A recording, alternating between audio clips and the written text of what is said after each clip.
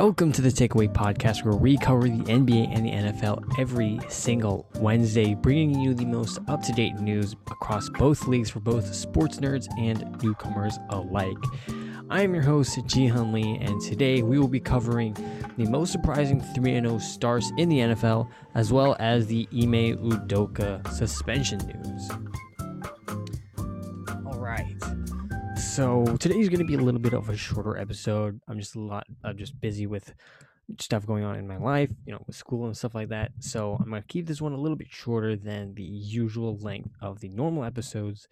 But today we've just finished watching, or not watching, but week 3 has just finished in the NFL, and there are 2 teams left that are still undefeated. Those are the Philadelphia Eagles and the Miami Dolphins. And coincidentally, those are the 2 teams of the quarterbacks that we talked about last episode in episode 3. So today, we're just going to be talking about what we saw in week 3 and what can we expect. Are these 2 teams Super Bowl contenders? Are they the top teams in their respective conferences? What are the expectations that we should have for each of these teams from what we saw in week 3? So I think the biggest topic of discussion is the Miami Dolphins beating the Bills 21-19. Now, this was a really, really, really interesting game. I'm just going to run off a couple of stats of the game that happened, and it's really surprising to see how the Miami Dolphins were able to pull this game away and get and come out of this with a 2-point win.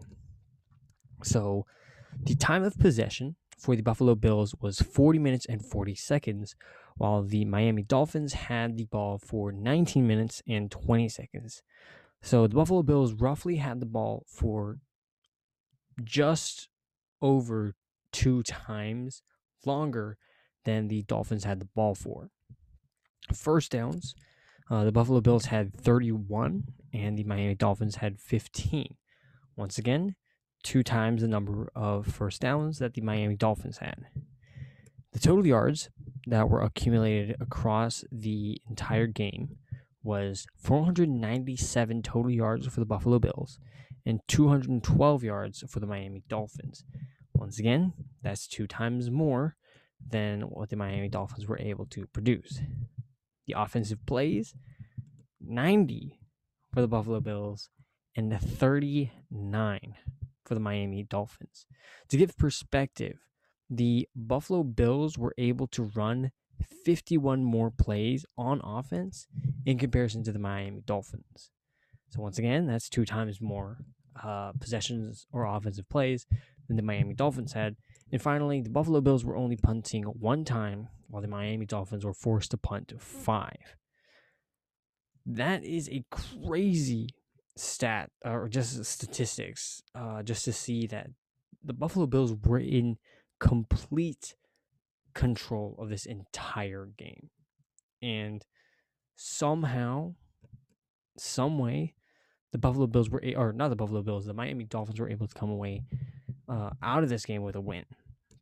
Now, the big question that I had after this game ended was, who do we give the credit of this game to? Obviously, there's 2 ways that we can see this. We can say that it's the quarterback who was able to pull, the game. Was able to allow them to get the win. I guess there's more than one perspective you can take, but the biggest one is the quarterback. Then you can say you can credit it to the coach, or you can credit it to the defense. I think those are the main 3 that you can credit a win to, at least from your what's under your control as a team. Now on the flip side, on your opponent's side, what was it that allowed them to lose the game? Because just because you won does not mean that you did things that allowed you to win. It could have been that the opposing team, was doing some things that had them lose the game. So similarly, the quarterback could have lost in the game. It could have been the coach's play calling or the coach's time management, or the coach could have lost in the game, or the defense could have lost in the game. So let's break each one of those down for both of those teams. Let's start with Buffalo Bills. The quarterback. Did the quarterback lose them the game? There were some plays that you could have, saw as questionable from Josh Allen, but for the most part, you cannot blame this loss on Josh Allen. There's no way that any Buffalo fan in their right mind would say Josh Allen was the reason why we lost this game. He threw for over 400 yards. He was spectacular throughout the game. It is not his fault that they were lost the game. So then let's move on to the coach. Did the coach make some, bad calls, or wasn't managing the time correctly, or whatever? Possibly. I think the biggest question mark that you can attribute the coach to is at the very, very, very end of the game. Josh Allen threw it out to Isaiah McKenzie, and he caught the ball roughly around the numbers, and instead of running out of bounds for them to get a Hail Mary chance or a field goal chance at the very, very end of the game, he tried to get a couple of moves in and tried to get upfield, which in turn resulted in them unable to, spike the ball, stop the clock, and then allowing them to get a chance to have one more play. Obviously, you can attribute that to Isaiah McKenzie, and it obviously was his fault. But you can also attribute that to the coaching staff and them not emphasizing to their players that we need to get out of bounds. We need to at least get a field goal, or at least get a Hail Mary chance, or whatever it is. We need to get one more play in before the end of the game to give us a chance to win. So I don't think you can necessarily blame that exclusively on Isaiah McKenzie solely. I think you can definitely attribute this loss to the coaching staff and not emphasizing that enough. But I do think that throughout the game, they did still. You can't entirely blame them for that, for this loss. Now let's look at the defense. Did the Buffalo Bills defense, did they give up too many points? Well, no, actually, they were able to hold the Dolphins to 21 points. That's only 3 touchdowns, and that's really, really good as we compared to the Baltimore Ravens the week before, giving up 40 piece.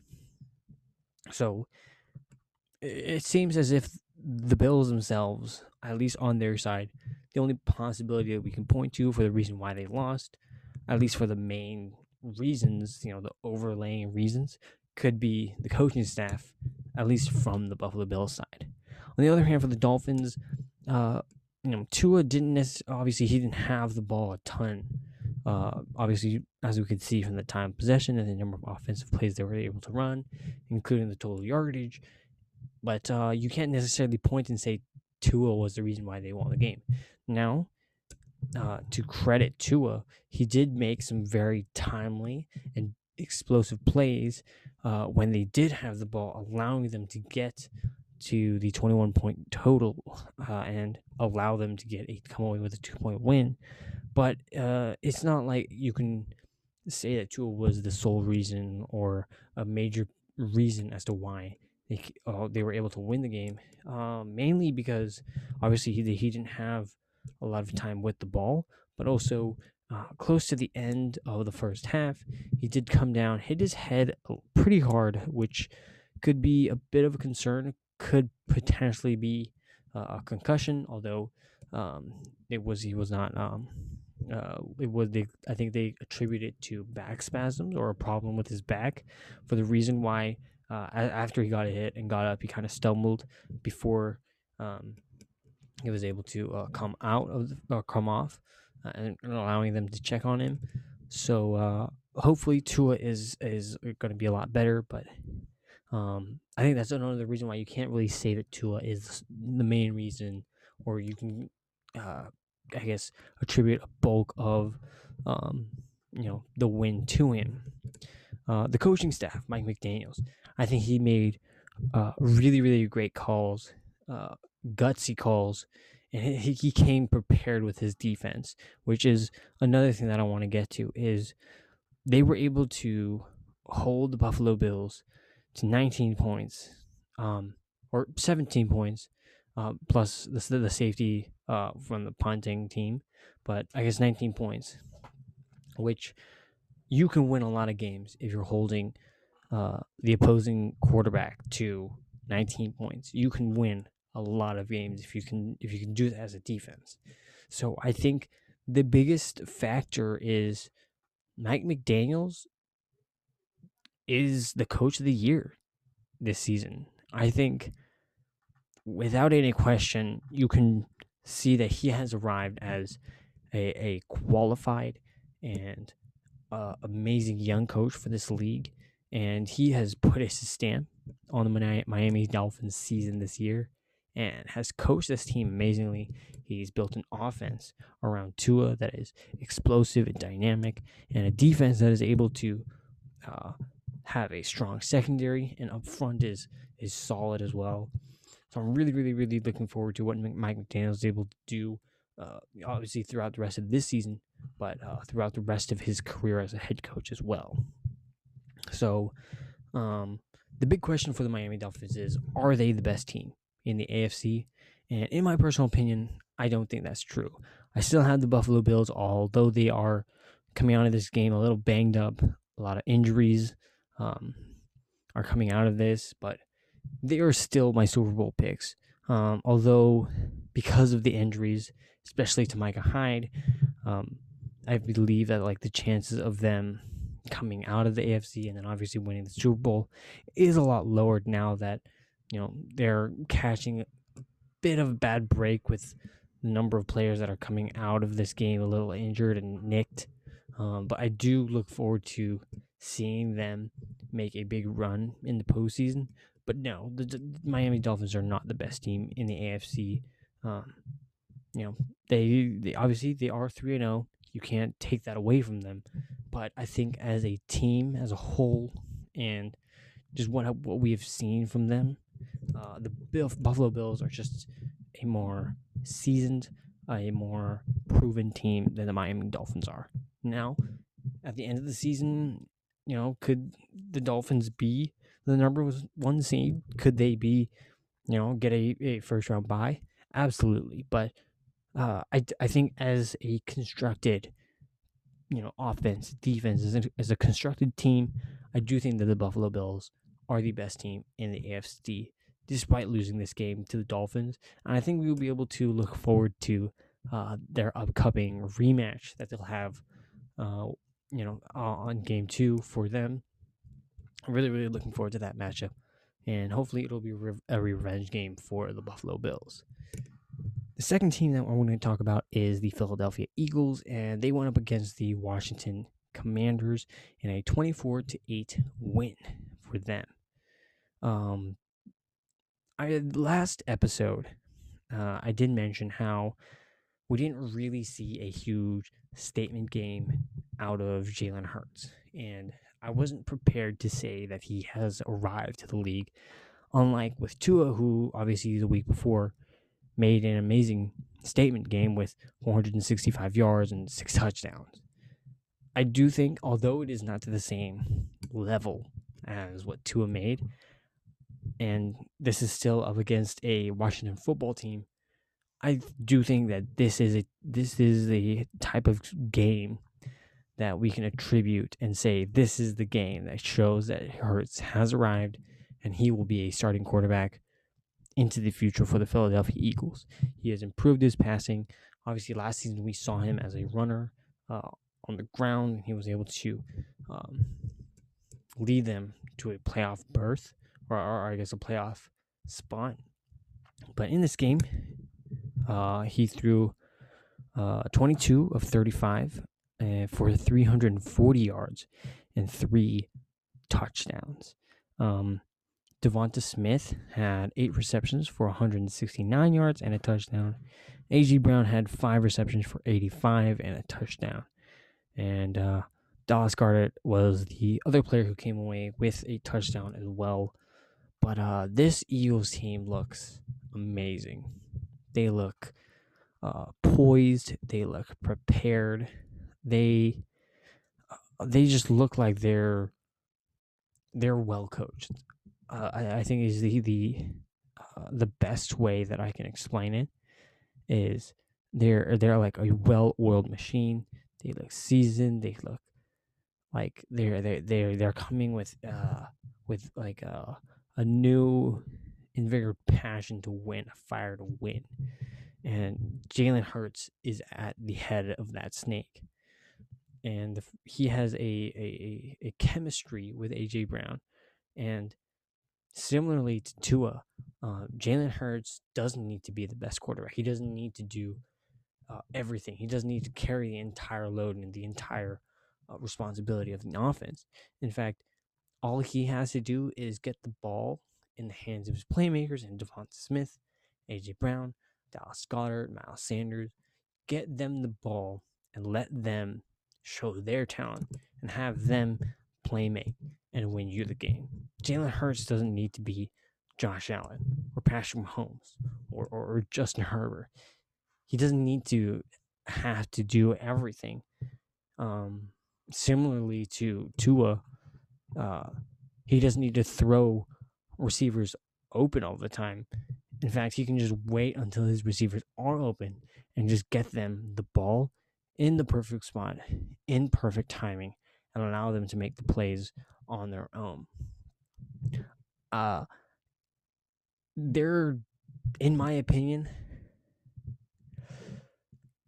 this is going to be tough to say, but they're probably, as of week 3, the best team in the NFC.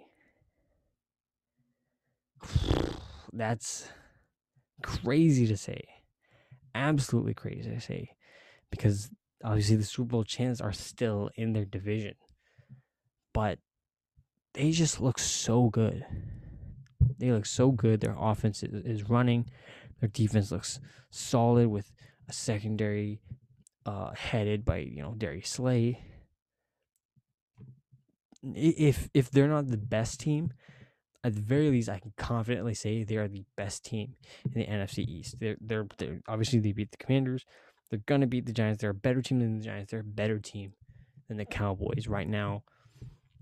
They're going to make a playoffs. They're going to seal up this division, and I want to see how deep they can go in the playoffs, in the postseason, and what Jalen Hurts can show us throughout the rest of the year. But they look they're so fun to watch with dynamic playmakers. They are just such a good team, and I personally did not expect them to be this good this fast. Obviously, everyone was talking about the impact that AJ Brown would bring to this team, obviously offensively, but he has made an incredible impact on Jalen Hurts and allowing him to feel a lot more comfortable as a quarterback. Obviously, he did put in a lot of work throwing the ball, but allowing AJ Brown and Devonta Smith to play make on that offensive end, and for Jalen Hurts to just be able to get the ball to them, play make, is amazing for both of them and for the team as a whole. I did mention in the last episode that with the NBA season coming up pretty soon, that we would soon be talking about NBA news, but with the Ime Udoka suspension, this was not the news that I wanted to talk about, but I do think that it is an important news that we do have to address. So for those who don't know, it was tweeted that the Boston Celtics head coach Ime Udoka is facing possible disciplinary action, including a significant suspension for an unspecified violation of organizational guidelines.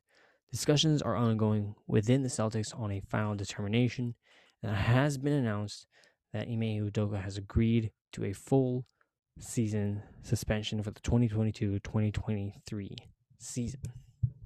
Now, what has been tweeted, what was initially tweeted on September 22nd at 1:50 p.m. by Shams, was that Celtics coach Ime Udoka had an improper, intimate, and consensual relationship with a female member of the team staff.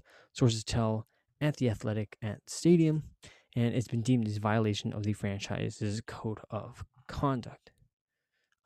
So before we get into the allegations and what this means, is this is a really sensitive topic, and I obviously not all the information on this situation has come out.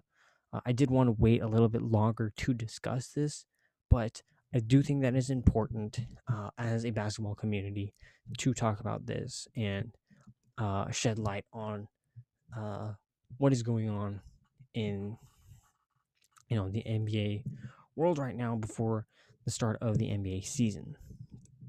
So I do want to tread this topic with caution, but uh, without further ado, let's discuss on what it is. I don't really want to discuss specifically on this situation itself and share my opinion on it, obviously, because we don't have all the information, and the Boston Celtics do want to. They don't really. They are choosing not to share the name of who it is that Udoka had that consensual relationship with. So until further notice and until further information has come out, I'm going to withhold my opinion on this topic until that is announced. And then I'll be able to, I guess, have a more, more informed opinion on what the actual situation is.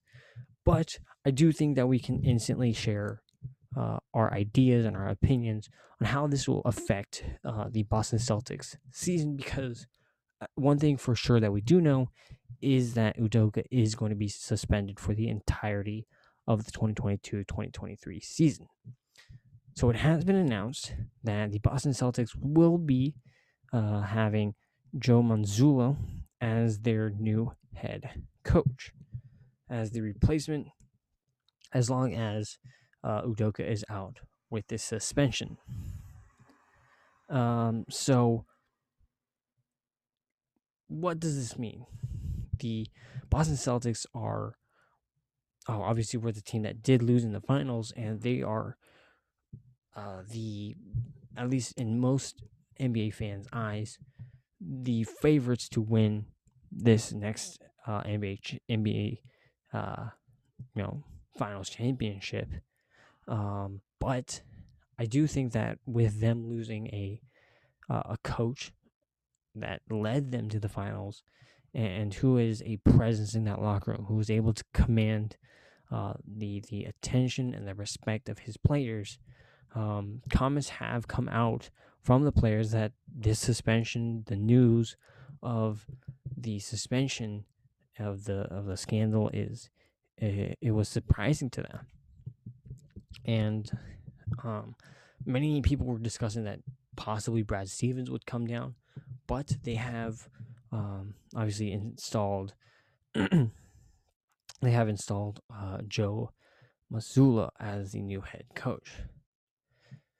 Does this mean that the Celtics are not a finals contender anymore? I don't think so necessarily. Obviously, they are coming back with roughly the same core players, but they are making additions to that with players like Danilo Gallinari and Malcolm Brogdon. So they are, obviously getting better as a team. And so it's interesting to see how Mazzulla will come into this head coaching role, basically out of nowhere. But it'll be interesting to see how much of an impact he can make, because this team is looking to make a full run deep into the playoffs with this entire roster constructed as the way that it's constructed.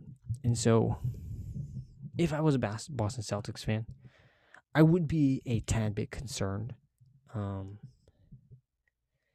It's just hard to say with the situation how much of a distraction it could possibly become for not only the players, but for the organization as a whole.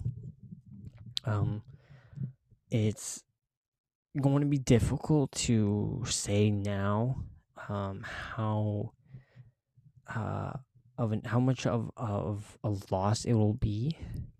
To not have someone like Udoka in that locker room, but I really do look forward to Missoula being able to step up into this new role and uh, get the team focused on what's truly their end goal, which is to win the NBA championship. Um, and obviously, once more information, more news is gonna once they do come out, we'll be talking a little bit more in depth on that, and I'll be sharing my personal opinion on the situation. But like I said, I want to make this video a little bit shorter, this episode a little bit shorter. So I hope you enjoy a little bit of a late announcement that we're making here at the end of the episode. We are now, you can now find us on Google Podcasts now at the same name, the Takeaway Podcast. So download that, and you guys can listen to it in your car or when you're walking. You can, obviously you can still watch us on YouTube. Give us a like, comment, subscribe. But I hope you have enjoyed this short but amazing episode. I hope you guys have a great rest of your day. Stay positive, stay motivated, and have a nice day.